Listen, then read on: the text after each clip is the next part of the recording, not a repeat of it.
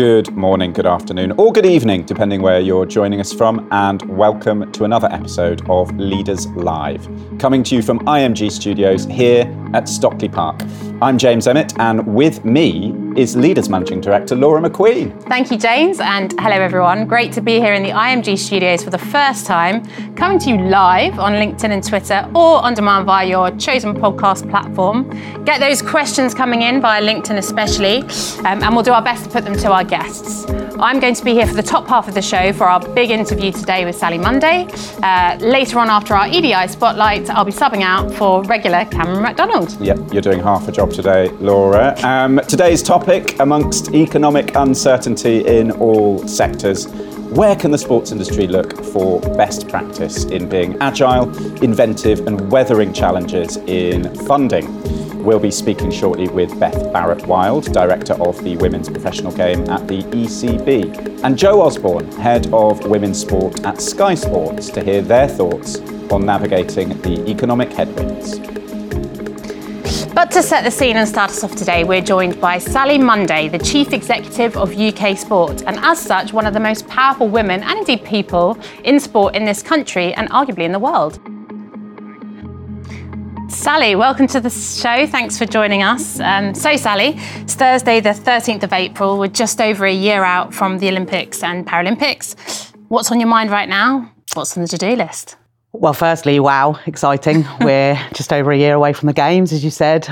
We're really excited because obviously it's the first time since the London Games in 2012 that we've had a Games back in Europe on, so close to home, but also on sort of European time. So brilliant opportunity for British fans to go and see Olympic and Paralympic sport live as well as watch it on TV. So we're really excited about the Games. And I think probably what's on my mind at the moment, what's on our minds, is about making sure that we use every moment, every chance that we've got between now and Games time to make sure that the British and Northern Irish team that go are the best prepared, and that we give them the best possible chance of achieving their dreams of becoming Olympic and Paralympic champions. Awesome. Just a small task then. What I'm really interested in is what's keeping you awake at night. Like, what are the major sort of potential amber red flags, things that you know you're going to have to overcome before next year? Well, what we know about Olympic and Paralympic Games is that quite often we get things that get thrown us at left field. And if you just think back to the last Games, we weren't obviously expecting to have a postponed Games. What I'm very lucky about in the role that I do is that I'm surrounded by really brilliant people. And I'm also very lucky that I generally tend not to be kept awake at night. I don't tend to dwell on things. I'm a real believer that you do everything that you can do to try and do the best job that you can do. And as long as you act with integrity and you do things to the best of your ability, you can only control what you can control. That sounds a bit sort of bland when you really want to know kind of like what I'm worrying about. There's obviously a lot of things going on in Olympic and Paralympic sport at the moment. There's, the big discussion that's very public about Russia and Ukraine and whether Russian and Belarusian athletes will be allowed to compete or not. So that's something we're keeping a really close eye on. But mostly what is we're focused on is what I said at the beginning, just trying to make sure that we're able to support all of the Olympic and Paralympic sports, the British Olympic Association and the British Paralympic Association, to make sure that we've done everything possible to make sure that our athletes go in the best prepared. It's something that we have historically been very good at, and it's what we're really focused on in this next period leading into Paris.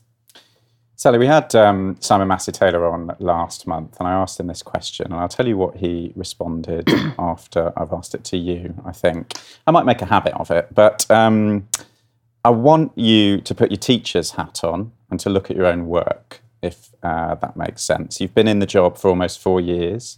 Could you grade your own work, both in terms of effort and application, please? Gosh, well, I won't share with you my school reports. Sure. On sure. effort this is and the show and attainment. tell section. Effort. So if I was judging myself, I would definitely give myself a 10 out of 10 for effort. Mm-hmm. Getting to do this job is a gift. remember Liz Nichol, who I took over from when she departed, she talked about it being, the best job in the world. It is an absolute privilege. I know it sounds like a cliche, but it's an absolute privilege to do this job. And so you've got to be willing to put in that 100% effort. So I'd give myself a 10 out of 10 on effort. It's bold, but yeah. And on attainment, I'd probably go an 8. Okay. I think for the most part, I'm pretty satisfied with what I've done since I've been in post, how I've led the team through some of the challenges that we've had and the opportunities that have been presented to us. So yeah, I feel pretty satisfied, but I also, being in the world that I'm in, always know that there's more to do and there's more that we could do, more that we can do. So yeah, definitely room for further growth. Okay, 10 for effort, 8 for application. Simon used a different system, it was pounds and ounces. I think he gave himself a B+, I think. Oh, did he? Or, similar, I think. That translates to an 8, I would say. Let's take a step back, I think, and think about strategy, which is a hugely important part of your role, I guess, setting a strategy and then executing it. And the question is just very simply, what does strategy mean for UK Sport? So I'm really blessed at UK Sport. We've got a really incredible board of directors who I work with, and myself and the executive team work with them to set the strategy. And we've got a long-term strategy at UK Sport that runs through to 2032. And we very deliberately have a long-term strategy because actually, if you think about the world that we're in, to become the very best in the world at something, which is what our Olympic and Paralympic athletes are trying to do, requires a pretty long period of time. So we're always looking at what the long-term future is. For us at UK Sport, what we're out to do, our mission is about creating the greatest decade of extraordinary sporting moments. And for us, that's partly about the moments when somebody crosses the finish line. It's partly when the winning goal goes in. It's those extraordinary moments. But it's also a whole range of other extraordinary moments that Olympic and Paralympic sport create. It's the moment when an athlete goes into a school and shows a kid an Olympic medal and they look down at it and their face lights up, like a kid having a Willy Wonka chocolate factory golden ticket. Yep. It's those moments. It's the moments when we saw the Brownlee brothers and one of them helping the other to get across the line. That wasn't a winning moment, but it was an incredible sporting moment. And these moments, we know, unite our nation. It makes the British people feel incredibly proud. And our mission is about creating the decade of the greatest decade of extraordinary sporting moments. That's what we're setting out to do. I still get quite excited by the gold post boxes, to be honest. Yeah, we've got one of those. Yep. Yep. I was, funnily enough, I was out and about the weekend before last, and I was in Marlow, and there's a number of golden post box around there because there's quite a lot of Olympians that have trained at Bisham Abbey. Okay. So there's quite a few golden post boxes, but yeah, I like them too. Yeah. There's one down the road from me. Mo Farah's one, actually. Oh, good one. It's good one to have close by. You're talking about strategy, and obviously you have, as you say, you have a long-term strategy at UK Sport, which makes complete sense. I mean, in any business nowadays, it's pretty hard to have a long-term strategy which stays relevant throughout that period of time. So I was interested in, what's your approach with, having a long-term strategy that you stick to and that you remain ambitious about, while also adapting and recognising that we're living in an incredible time where there's a huge amount of change, whether that's economical, political, pandemic. How do you balance that, the short-term flexibility and the long-term strategy? Yeah, well, my thoughts about strategy is that quite often you see organisations spend an awful lot of time creating a strategy, and then it can sit on a shelf. In my view, a strategy in itself needs to be agile, and the organisation needs to be agile in responding to its external circumstances and how a strategy will change. So we launched our strategy sort of just over 2 years ago. The world is quite a different place from where it was 2 years ago. And we have a responsibility, I have a responsibility as a leader to make sure that we respond and that we're agile. The interesting thing for us at UK Sport is that our mission about creating the greatest decade of extraordinary moments is is actually underpinned by sort of three ambitions around winning and winning well, around developing our thriving sporting system, and also about creating sort of moments that have huge impact. And I think that whatever is going on in terms of the changes to your external world, if you can stay true to your mission and you can stay true to your ambitions and your values of what it is you're trying to do, the agility comes in what you're delivering and how you're delivering it to create those things. And like I said, I'm really lucky with my board and the people that I work with, that everybody gets that. They get that, yes, we've got a long-term strategy and we've got big ambitions of what we're trying to do, but that we have to respond to the world that is around us. That's interesting, and seeing as I've got you and I can take some free advice, what does that practically look like? So how you set your strategy, you've got a board, what's the practical way in which you work sort of month to month, year to year to actually make that a reality and as you say, have an adaptable way of working within it? So I'm quite a simple person, and I believe in kind of applying sort of simplicity to what you're doing. So you have a 10-year strategy, and from that we develop ambition over a 4-year quad, an Olympic and Paralympic quad, and then we'll have an annual operating plan. And the annual operating plan, what that allows us to do is to apply the finances that we have for that year of how we're going to decide how our resources are allocated in the people that we employ, in the activities and the programs that we do. And then the annual operating plan simply translates into people's objectives. Right. And it's kind of as simple as that you cascade it down the business. And so everybody in the business should know how what they're doing is contributing to the annual operating plan, which is delivering the strategic intent. Nice. Do keep those questions coming in on LinkedIn, especially where I've got LinkedIn open in front of me. We've got a few already, and I'm intending to mix one in shortly.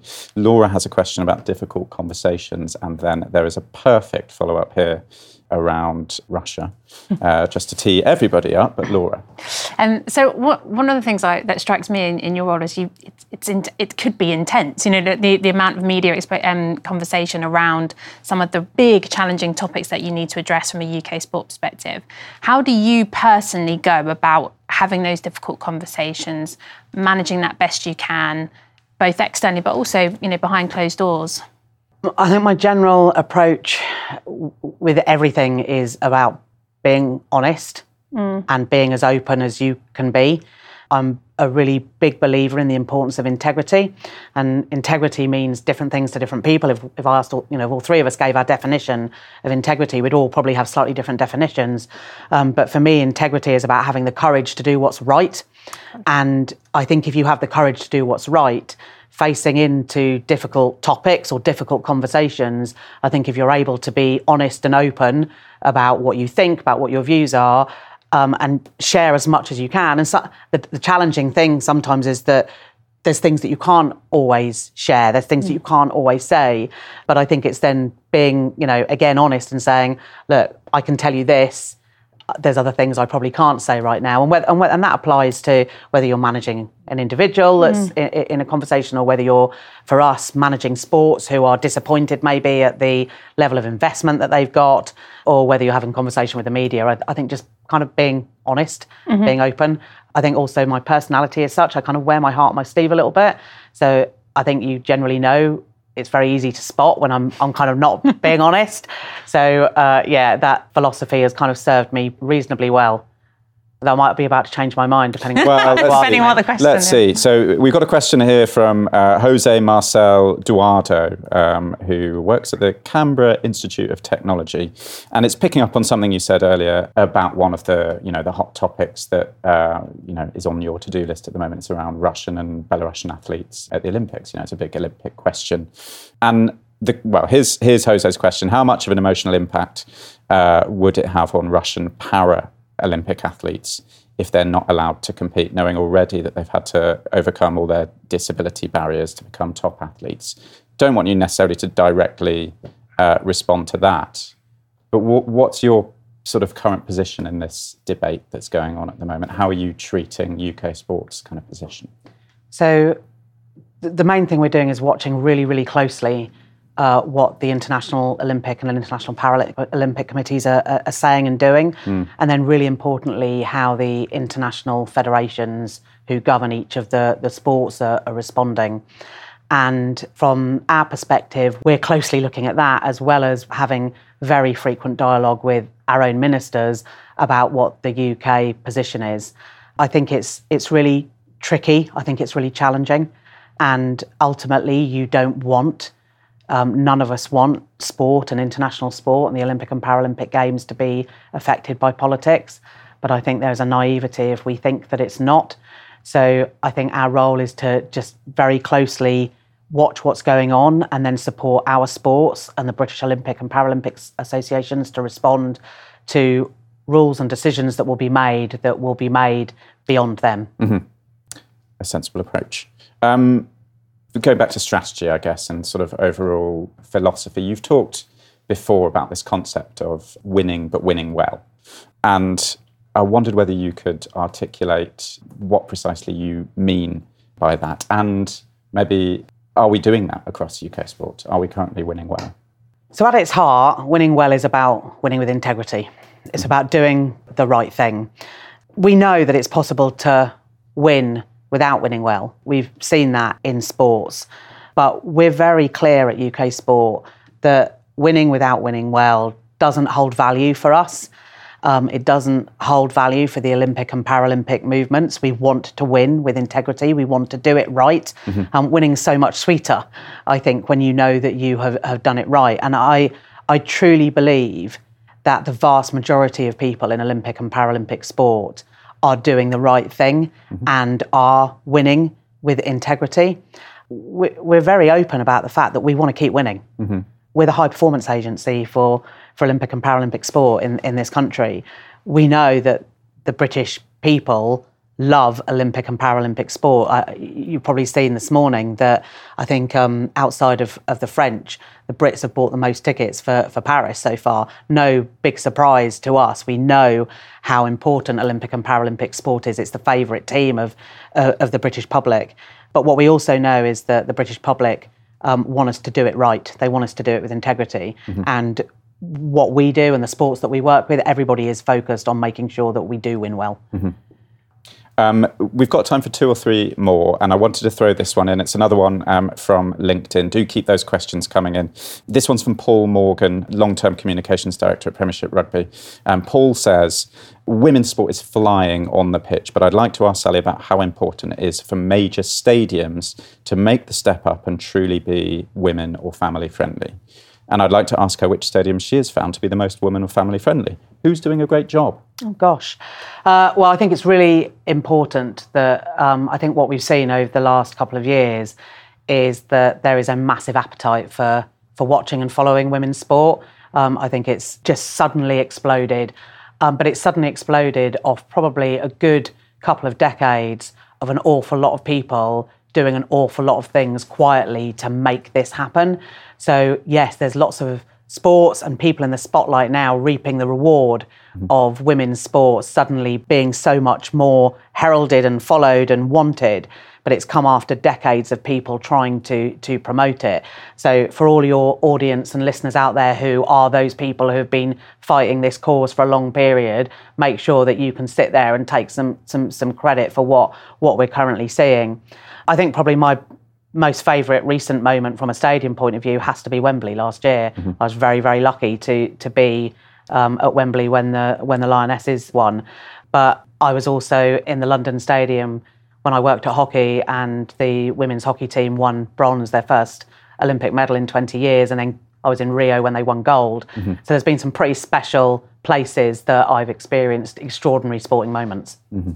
I'm going to throw out there the 100 as well, because we've got Beth Barrett-Wild later, and I think that's an exceptional experience. Yeah, Edgbaston. I went to Edgbaston for just brilliant, absolutely fantastic. Yeah, very great. efficient at beer pouring at Edgbaston as well. Oh, is that right? Yeah. Very important. That's good to know. That's very good to know. One question I have for you, and I guess sort of pivoting slightly to you as a leader, and you often get lauded as sort of one of the most powerful women, specifically women in sport.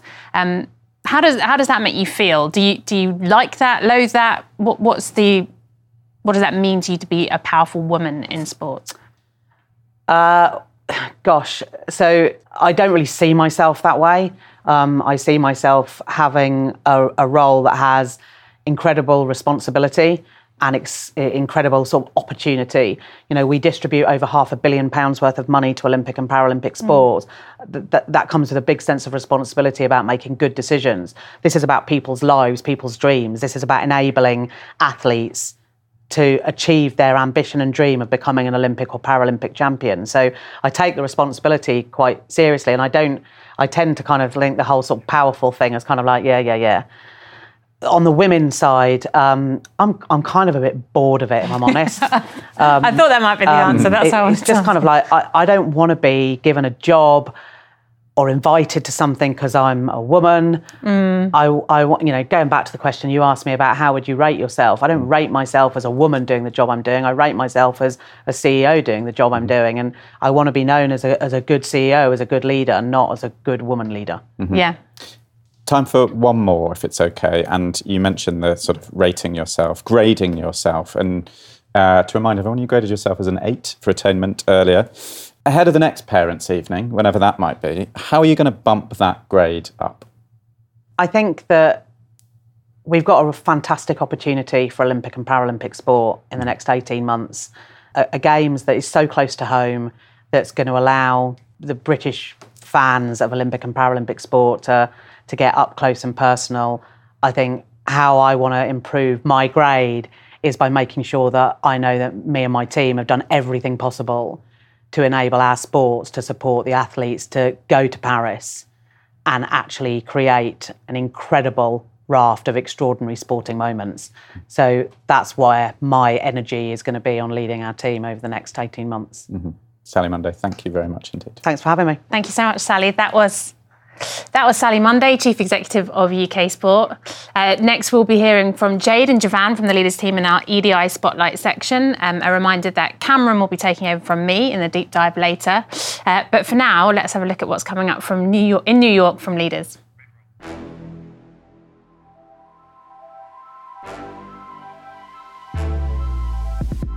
Force is a collection of social and content experiences, all designed to identify and unlock the areas where sport collides with entertainment, lifestyle and culture.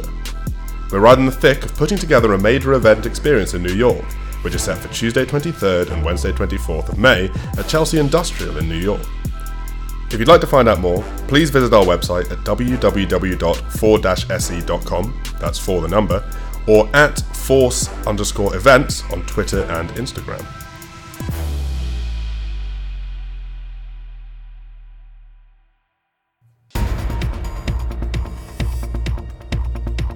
And now onto Spotlight on EDI, where we shine a light on some key movements in the equity, diversity and inclusion space. Let's get straight into it. We'll start in the world of motorsports, where it's been reported that Craig Pollock, the former team principal of the British American racing team, is hatching plans to launch a new F1 team. Many hurdles to jump through before this gets anywhere near a reality, but Pollock is apparently seeking investment for a project dubbed Formula Equal, which would be the first team in the sport that's 50% men and 50% women, with that 50-50 gender split to apply across the entire organisation, from the cockpit to the boardroom. Formula Equal would mark a positive change in a sport that's traditionally struggled with gender diversity, with a 2016 survey conducted by the FIA finding that in European motorsport, women accounted for only 19% of volunteers, 16% of institutional employees, and 6.5% of drivers. This is all in spite of the fact that an estimated 40% of Formula One fans are female. This is a pretty radical idea for Formula One, so what measures can be put in place to ensure it's executed successfully? Let's start by speaking to what it is. The ambition is to build opportunities and pathways for women to get to the very top level in some motorsports. Like every ambition, it needs to transcend to become built around goals and objectives which are smart, that's specific, measurable, attainable, realistic and time-specific. There are positive signs that this has been considered, as we understand that one arm of Formula Equal will be academy systems to have women trained to Formula One level, both on and off the track. Fingers crossed it all comes together. Again, a way to go yet, but if Pollock's application is successful, Formula Equal could debut in 2026. And now, onto football. The Muslim community are currently observing Ramadan, a holy month in the Islamic calendar and a period of prayer, reflection, community, and notably fasting. And for the first time, several English League fixtures have paused partway through the first half, just after sunset, so players who are fasting can break their fast in accordance with their customs. So what does this demonstrate about how the attitudes of football clubs are changing? Firstly, Ramadan Mubarak to the Muslim community. It's a step in the direction of moving from being an ally to an advocate, with action and intentions at the forefront. That's how you begin to transform and create change. What it does in actuality is create education points for fans, teammates and all stakeholders playing a role in the delivery of a match day, your sponsors, broadcasters, commentary, which creates a point of understanding, develops empathy and moves from just belonging to being embraced. Of course, Islam as a religion is over 1,000 years old and is the second biggest world religion, with an estimated over 1.9 billion belonging to it. And yet, British football is only just acknowledging it, which has some questioning, are things changing fast enough? Some are saying that the answer is ultimately no, but what we are seeing is environments and frameworks being put in place which are receptive to change as we now move to the next stage of this ongoing journey. And speaking of ongoing journeys, we'll now touch on another development in an ever-ongoing debate in sport, the trans debate. World Athletics have banned transgender women from competing in female world ranking events. The president of the governing body, Lord Sebastian Coe, has stated that trans athletes who have gone through male puberty would not be permitted to compete. Coe said that decisions are always difficult when they involve conflicting needs and rights between different groups, but that the decision was guided by the overarching principle, which is to protect the female category. He did, however, also state that the ban may not be forever and that the council have agreed to set up a working group for 12 months to further consider the issue of transgender inclusion. As we said earlier, this is an ongoing conversation. So where might it go moving forward, and how can the industry gain a better understanding of trans athletes? We need to move towards mutual understanding being established. And by that I mean World Athletics reaching out to the trans community to gather insight which has no strings attached, because right now it all appears somewhat transactional, and to date the current approach has led to more confusion. What the industry can currently do is something which I think is already in motion, and that's working groups with all stakeholders at the table, your council members, athletes, transgender athletes, sports scientists and member federations. Research, of course, is absolutely key in that regard, and this is something that the Rugby Football Union have found as well. And last, but certainly not least, Nike releases their biggest ever Federation capsule collection, and it's in celebration of the Women's World Cup. This follows a large investment by the sportswear giant into extensive women-specific research to develop an understanding of the needs of female footballers. Following this, we're seeing a mass rollout in Nike's leak protection innovation in pro shorts to ease the concerns of menstruating athletes, and a revamp in its sports bra offering to help provide a comfortable style and support level. Nike also worked with each federation in developing these new kit designs to reflect each nation's culture. Nike making great moves here for sports apparel, and other organisations should be taking note. Other sportswear creators quite simply need to be prepared to sweat and put in the work, literally. What Nike have demonstrated here is that you can't have a monolithic approach in how you address women's football and women's sport altogether. By just replicating what you do across your men's portfolio, we'll see you come across as tone deaf, disengaged and commercially underperform. It is crucial that they keep moving forward and that, as we say, the marathon continues. And that brings us to the end of our monthly roundup of the goings-on in the EDI space. Coming up, a deep dive into the lessons to be learned from women's sport in the face of uncertainty. But first, a look at the latest deadline for the Leader Sports Awards.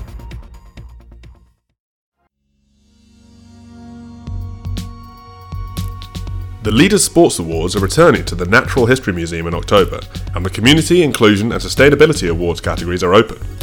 These categories look at the way sport can be used to positively influence societal change, and they uncover and award the organisations driving our industry forward through an array of projects and initiatives. Nominations are free to submit, and entries will close on Friday 21st of April, 23:59 British Summer Time. Visit leadersinsport.com/LSA to explore the categories and start your entry today.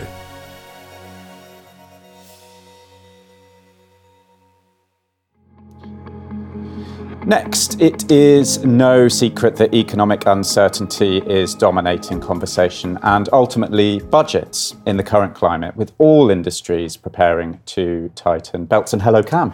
And welcome back to me. And where better to look for the secrets on acting efficiently, capitalising on innovation and navigating uncertainty than the world of women's sport, a sector that has not only survived but thrived in recent years despite less funding than the men's side in many cases.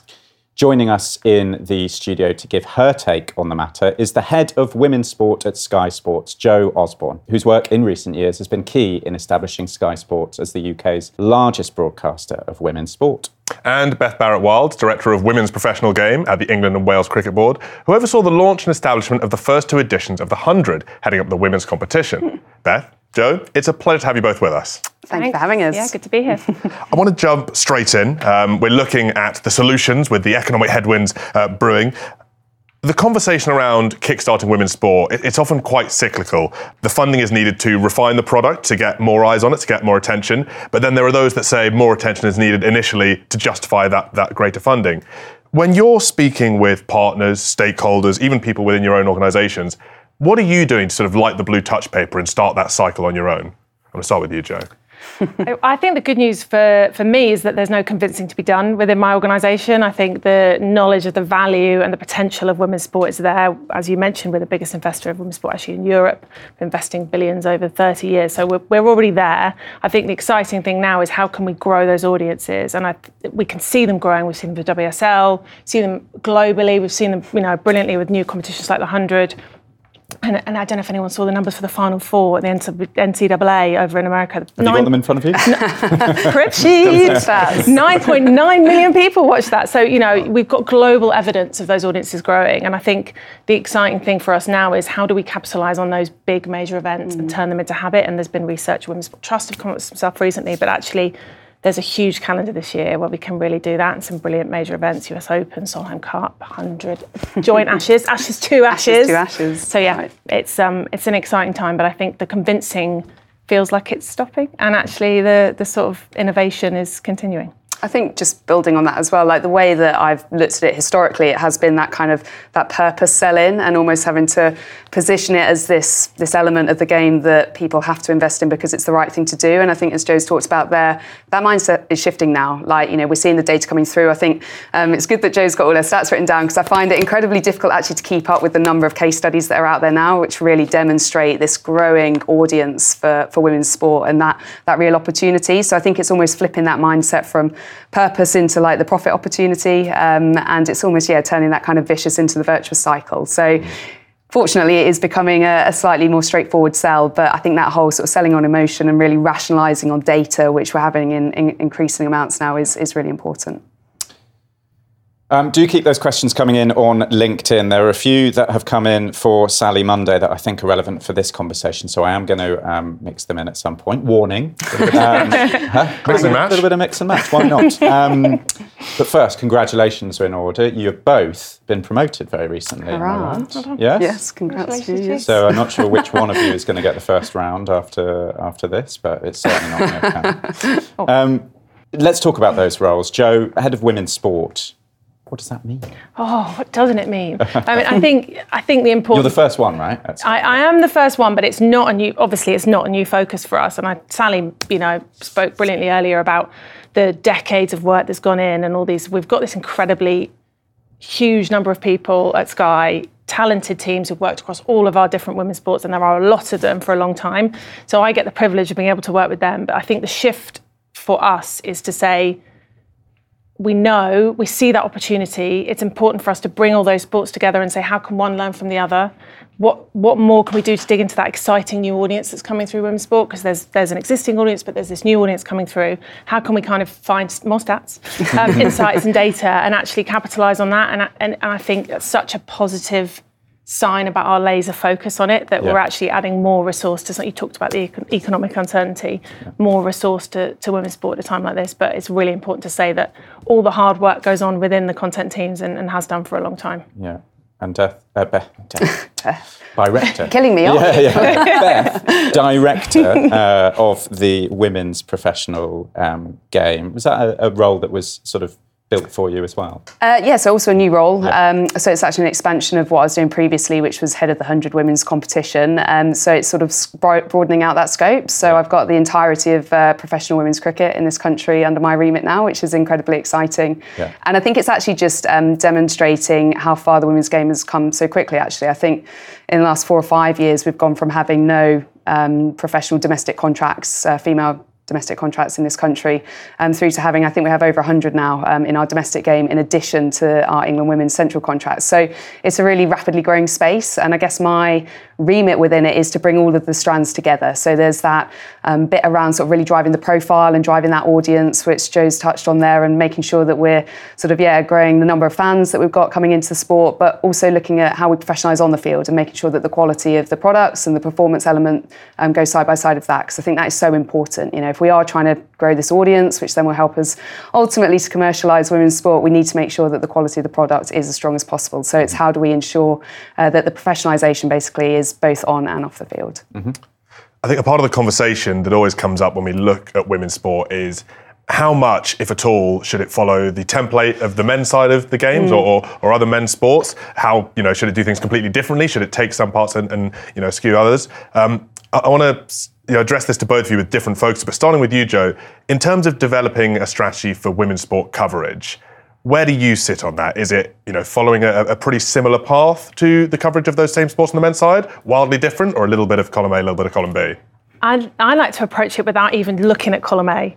I think we've got a massive opportunity with women's sports to carve our own path, to innovate, to look at what, if you started any sport now, would it look like it has grown into? And actually we've got this incredible opportunity with these, some quite young, some a bit older, growing sports. So actually, I think forget column A, let's talk about what we can do for this audience. And we see a different audience coming to the Euros, we see a different audience coming to the 100, we've got a lot of opportunities to answer the questions those audience wants. And we know that fans of women's sport have evolved to be slightly different. So they are digital savvy, they are purpose driven, they have a high intention to buy. We've got all this information about them that we're starting to build, which means that we can build products for them that they want to watch. But essentially, at the end of the day, the crossover has to be the same in that it's entertaining, competitive, high quality sport that people are going to watch. You are adding into their sporting lives often, or their viewing lives. So we have to provide them something that's going to keep their attention. And Beth, taking it to you, you've just come back from India, looking at the WPL, the first season. Firstly, how was it? Secondly, how do you see that affecting women's cricket? And thirdly, is that sort of a fact-finding mission for you, or is it the reverse? Are you the one there to dole out a little bit of learning? Probably a bit all three. So look, I was in India for the inaugural Women's Premier League, which is the new T20 franchise competition that the BCCI have just launched, in the same sort of light, I suppose, as the Indian Premier League, the incredibly successful Men's Indian Premier League. And it was incredible. I think it's, what they have pulled together in a relatively short space of time. I think it's one of those things that's kind of been a long time in the making, but they've pulled the actual delivery of the competition in a matter of a few months, actually. What they have delivered was amazing. I think, they were getting between 10 and 15,000 passionate fans watching all of those matches. I think the level of investment coming into that competition is a game changer. So in terms of what it will do for the impact on women's cricket globally, and actually women's sport globally, I think it's a real moment, actually. So we've seen the media rights sold for roughly about £100 million, which works out about £1 million a game in the first few years of that competition. And the teams themselves sold for, I think, about 100 million as well. So enormous sums of money being pumped into that competition. And I think it's just a real demonstration, actually, going back to that first question in terms of how we position women's sport now, is a really good example of, like, the market is there. The BCCI, they're not going to launch something like that unless they know that they're going to make some money out of it. So I think it's a real game changer in that sense. And also for the players themselves, they've been able to earn a lot of money to play in that competition. So Nat Sciver-Brunt, one of our players here in England, I think she went for £320,000 in the auction, which I think overnight pretty much made her the best paid female team sports player in the country. So look, it's going to have a massive impact on women's cricket. I've been looking at it through the 100 lens and what impact it might have on us. And I think overall, it's going to be incredibly positive. I think it's going to grow the market. I think it's going to grow the number of global eyeballs that we have on women's cricket. It's going to normalise perceptions around women's cricket, which is positive for everybody. And I think the exciting thing as well is it's really going to help to broaden that talent base. I think going back to sort of where we are in our professional journey right now, it's historically been, a few nations playing and sort of, not necessarily having the depth of talent that you see in the men's game. Whereas I think now that we'll have competitions like the WPL, like the 100, like the Women's Big Bash League in Australia, more and more earning opportunities for female players to make a real proper career playing cricket. So I think it's a real positive. And, I think in terms of looking at other sports, maybe it gives us a little bit of an advantage right now. If you're a talented, sporty 10 or 11-year-olds like I was that played different sports, hopefully they'll be looking up and being like, well, do you know what? Cricket's where it's at, because I can make some good dollars there. Well, it's interesting that you follow Sally Munday, actually, because she was talking about you earlier off Beth, and sort of cursing that you can be so talented at more than, both hockey and cricket in your case. Yeah, born in the wrong generation, though. This maybe, is it. Wish I was a 10-year-old now. I'd have all the options. We've got questions flying in, and do keep them coming, because we are going to mix some in, and I'm going to bring a couple in now. One of them is from David Cushnan, our content director out in Monaco for the tennis, actually, at the moment. But he can't keep himself away from Leaders content, and quite right. And then we'll be coming to Dawn Barnable, podcast host in the UAE, runs a lovely podcast on women's sport. But David asks, trying to stir the pot a bit, I think, to what extent do you think women's sport needs a greater degree of controversy to drive even more conversation and interest? Jo, on the media side, what do you think? Interesting question. I don't know if it's about controversy. I think there's often something levelled at women's sport that it's too nice. Too nice. And I don't really know what to make of that criticism. I think it's important that we treat women's sport seriously. So when we talk about it and we analyse it, we are serious about that analysis, and we'll say when we think someone's had a bad game, we'll say when we think someone's played a blinder. But so I think that's important to generate some debate. But I don't think it needs more controversy. I think people are drawn to great action and great drama, whether that drama's on the pitch or off the pitch. It doesn't really matter. I just think it's really important that we don't dumb down by talking about, always talking about the sort of lifestyle elements or anything else. There's some great sport being played all over the world by women, so I think that should be enough of a draw. I don't think it needs more controversy. Yeah, what do you think? I think it's really important, the quality of the sport that's actually on the field. That has to be front and centre of everything we're doing. Albeit when we talk about controversial moments, there was a moment at Lord's last summer when England women were playing India in the final ODI of that series, and there was the Dipti Sharma, Charlie Dean, Mankad incident, which I won't go into the details of exactly what that means, but it's a Look it up. out of the spirit of the game, shall we say, mode of dismissal, and that did draw like a lot of interest. Sure. And I must admit, I did wake up the next morning and I was just scrolling through all of my feeds and I was like, well, this is amazing coverage. So look, I don't think it's something that we should be honing in on, trying to create those moments. But when they do happen, of course, I think it's a good example actually of how people are interested. I don't think we should be sort of pulling them out, but when they happen, you don't necessarily need to manufacture it, do you? No. But a little bit of animus here, a little bit of disagreement in the public doesn't go amiss. And I think the point about it just not being too nice is the key one, taking it seriously, and I think what's brilliant about women's sport, and something actually that we need to, and something I'm mindful of in my new role that we want to hold on to, is that authenticity. Yeah. So we talk a lot about how female athletes, their ability to connect with fans and how important that is, and we must hold on to that moving forwards as hopefully, audiences grow and sort of the money in the game increases, maintaining that. So, I think kind of that nice edge, maybe we can lose some of that, but keep that authenticity point. You can be competitive and family friendly at the same time. Exactly that. Yeah.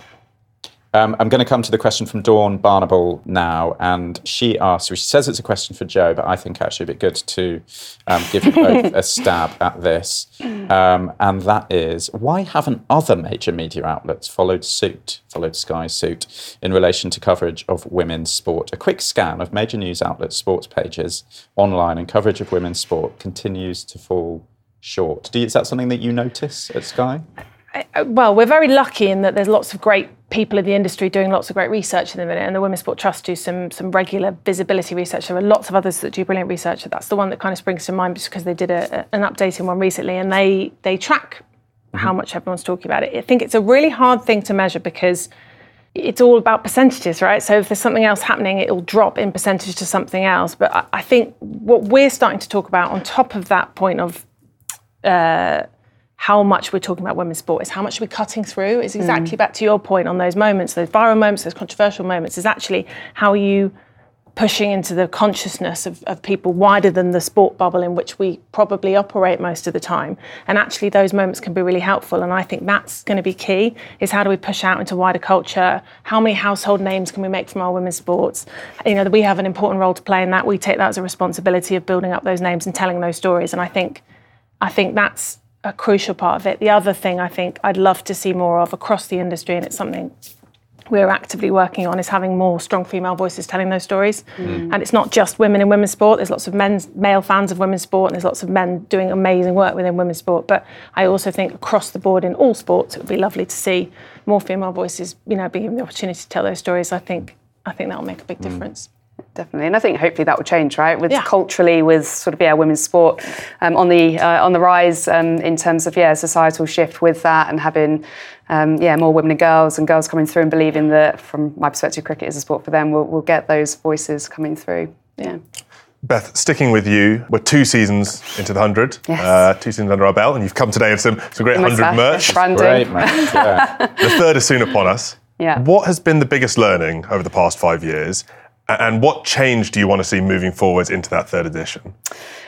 So look, I think there's been loads of learnings across the competition. I think from my perspective as head of the 100 women's competition previously, I think there's probably 4 key things. I think the first one was around that audience and the fact that, you know, the 100 has got this ability to turbocharge the audience for women's game at pace and scale. And that if you do present it on a big stage and you market it and you give it that high profile visibility, people will turn up and watch it. So I think we had over 500,000 people coming through to watch women's matches in the first 2 years combined. Huge broadcast reach, which Jo's probably got written down on one of her pieces of paper here. Stats corner. Do we have anything? I think it's well into the multiple millions tuning in on broadcast. So I think there's that point around the audience and that it will be a catalyst for that audience. Second one around performance, that it will help to drive performance standards. So I think there was a bit of a learning there around the quality of women's cricket. I think, I'll be honest, I was a little bit nervous going into year one, actually. You know, women's cricket being very sort of early in its sort of professional maturity, and was it ready to be thrust onto this big stage? And look, I think it absolutely thrived. I think it's made breakout stars of the likes of Alice Capsey and Izzy Wong, who are now tearing it up in competitions like the Women's Premier League, and hopefully they'll have a brilliant Ashes summer this year. So that performance part, participation, so this is a really key one for me, actually, something close to my heart, that we'll see it act as a participation catalyst. So that normalisation of women and men playing on the same platform, and sort of, being able for little girls being able to aspire to have the same dreams as their brother. I think that's really important. And then finally, that perception shift. And I think that's a really key learning, actually. And some of the data that we're seeing is the 100 is driving a shift in people's perceptions of what cricket is and who it's for. And I think that's a phrase that I use quite a lot, actually, in terms of the 100 almost giving us this amazing second chance to make a brilliant first impression about the sport. So they're probably the 4 key ones. In terms of change moving forwards, look, I think we are only 2 years in. I think it's easy to forget that it's still, we're still bedding it in, really. We're still learning as we go. So I don't think we're looking to make any huge fundamental changes in the foreseeable future. I think we've got a model in the double headers, so those match days with the men and women playing on the same day, that works, and that's really, really positive. But I think from my perspective, a long-term goal would be to maybe separate those 2 competitions out and sort of really enable the women's comp in particular to realise that standalone value. So that's something that's maybe on the horizon, but not in the next couple of years, I don't think. I think we've got time for a couple more, and I just want to make sure that some of these fantastic questions that we're getting through on LinkedIn are aired. First of all, a contribution from Matt Cutler, former 2 Circles man and PR and storytelling specialist, who's sort of responding to that question that you answered earlier, Jo. He says, anecdotally, I think the media in the UK has actually done a good job at upping coverage of women's sport. The BBC, The Athletic and The Telegraph especially, that spring to mind, plus Sky. Another question on the broadcast and media side of things. Chris Hurst, who works closely with the Women's Sports Trust, asks, how will broadcast and digital coverage evolve, do you both think, in the next decade to better serve women and girls who are new to sport? Who wants to tackle that? Kick off first, Jo? Oh, hi, Chris. Thanks for that question. I shouldn't have been so nice about the Women's Sport Trust. I think modern broadcasters have to approach things very differently than we used to. So we don't just talk about linear anymore. We're talking about on platform, off platform. We're talking about, how are we reaching our core audiences on our platforms, but also how are we reaching out to find fans where they are on other platforms? And I think that's a real shift, and I think that's going to be really important to bring people into the sporting ecosystem. So that's definitely going to be part of it. I think there's probably also going to be an opportunity to engage younger people with new competitions, with thinking differently about how our coverage appeals to everyone, how we innovate within our coverage. I think, we talk a lot about finding fans where they are, but actually if you create an inclusive product that's appealing to everyone, then you're already doing half of that job. So I think that's going to be key to it. Mm-hmm.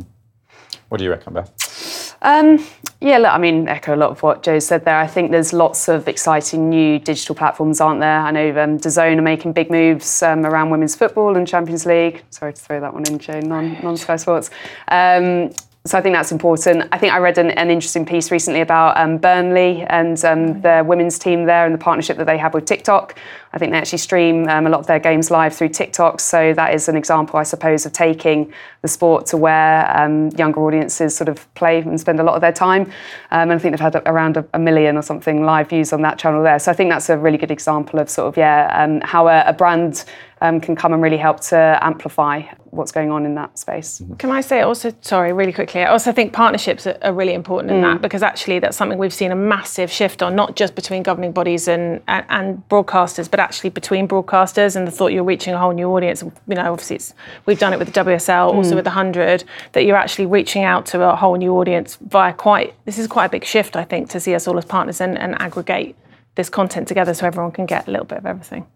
Time for one more question before we leave. I want to have a bit of a look forward. We've obviously had a lot of big landmark moments in the recent years, the 100 being one. Sally Munday mentioned the Lionesses win. In your expert opinion, what is the big moment on the horizon to keep an eye out for? What is the big moment for women's sport coming up next? I'll start with you, Beth. Well, I'm going to be very biased. So I think the Women's Ashes this summer. So I think it's an enormous opportunity for us, actually. And I think it's a real outcome of the growth that we've seen over the last couple of years, in particular sort of that audience growth driven through the 100. We've got the Women's Ashes this summer on home turf, alongside the Men's Ashes. Got a brilliant, innovative campaign out there, Ashes to Ashes. What's better than an Ashes 2? Very clever. David Berry tracking that one, exactly. But that's all about how we can almost use some of the scale perhaps from the men's game and sort of catapult the women's game into that. But we've got 3 matches being played in big stadia there through the IT20s at Lords, Edgbaston and Oval. Ambitions to sell those out. So that's certainly the one that I would implore listeners to look out for this summer. I'll give you that. That's going to be massive. Also for us, like the Solheim and the Ryder being back to back, it will exactly in terms of that capitalising that big audience. I can't pretend I'm not very excited about the US Open tennis returning to Sky. So for us, that's going to be big. And I think tennis is is in a really interesting place at the minute where they're growing new stars across the men's and the women's game. So actually, I think there's a massive opportunity to create some new superstars through tennis. The other thing, obviously, is building on the success of the Euros with the FIFA Women's World Cup and how that comes back to the WSL. The World Cup as well. Yes. The Ashes and the World Cup. Lots of dates for the calendar. Yeah. Yes. Busy summer. That is all we've got time for, I'm afraid. But Jo and Beth, thank you very much for being with us. Thank you to Sally Munday as well. And thank you all for being with us and for firing those questions in today.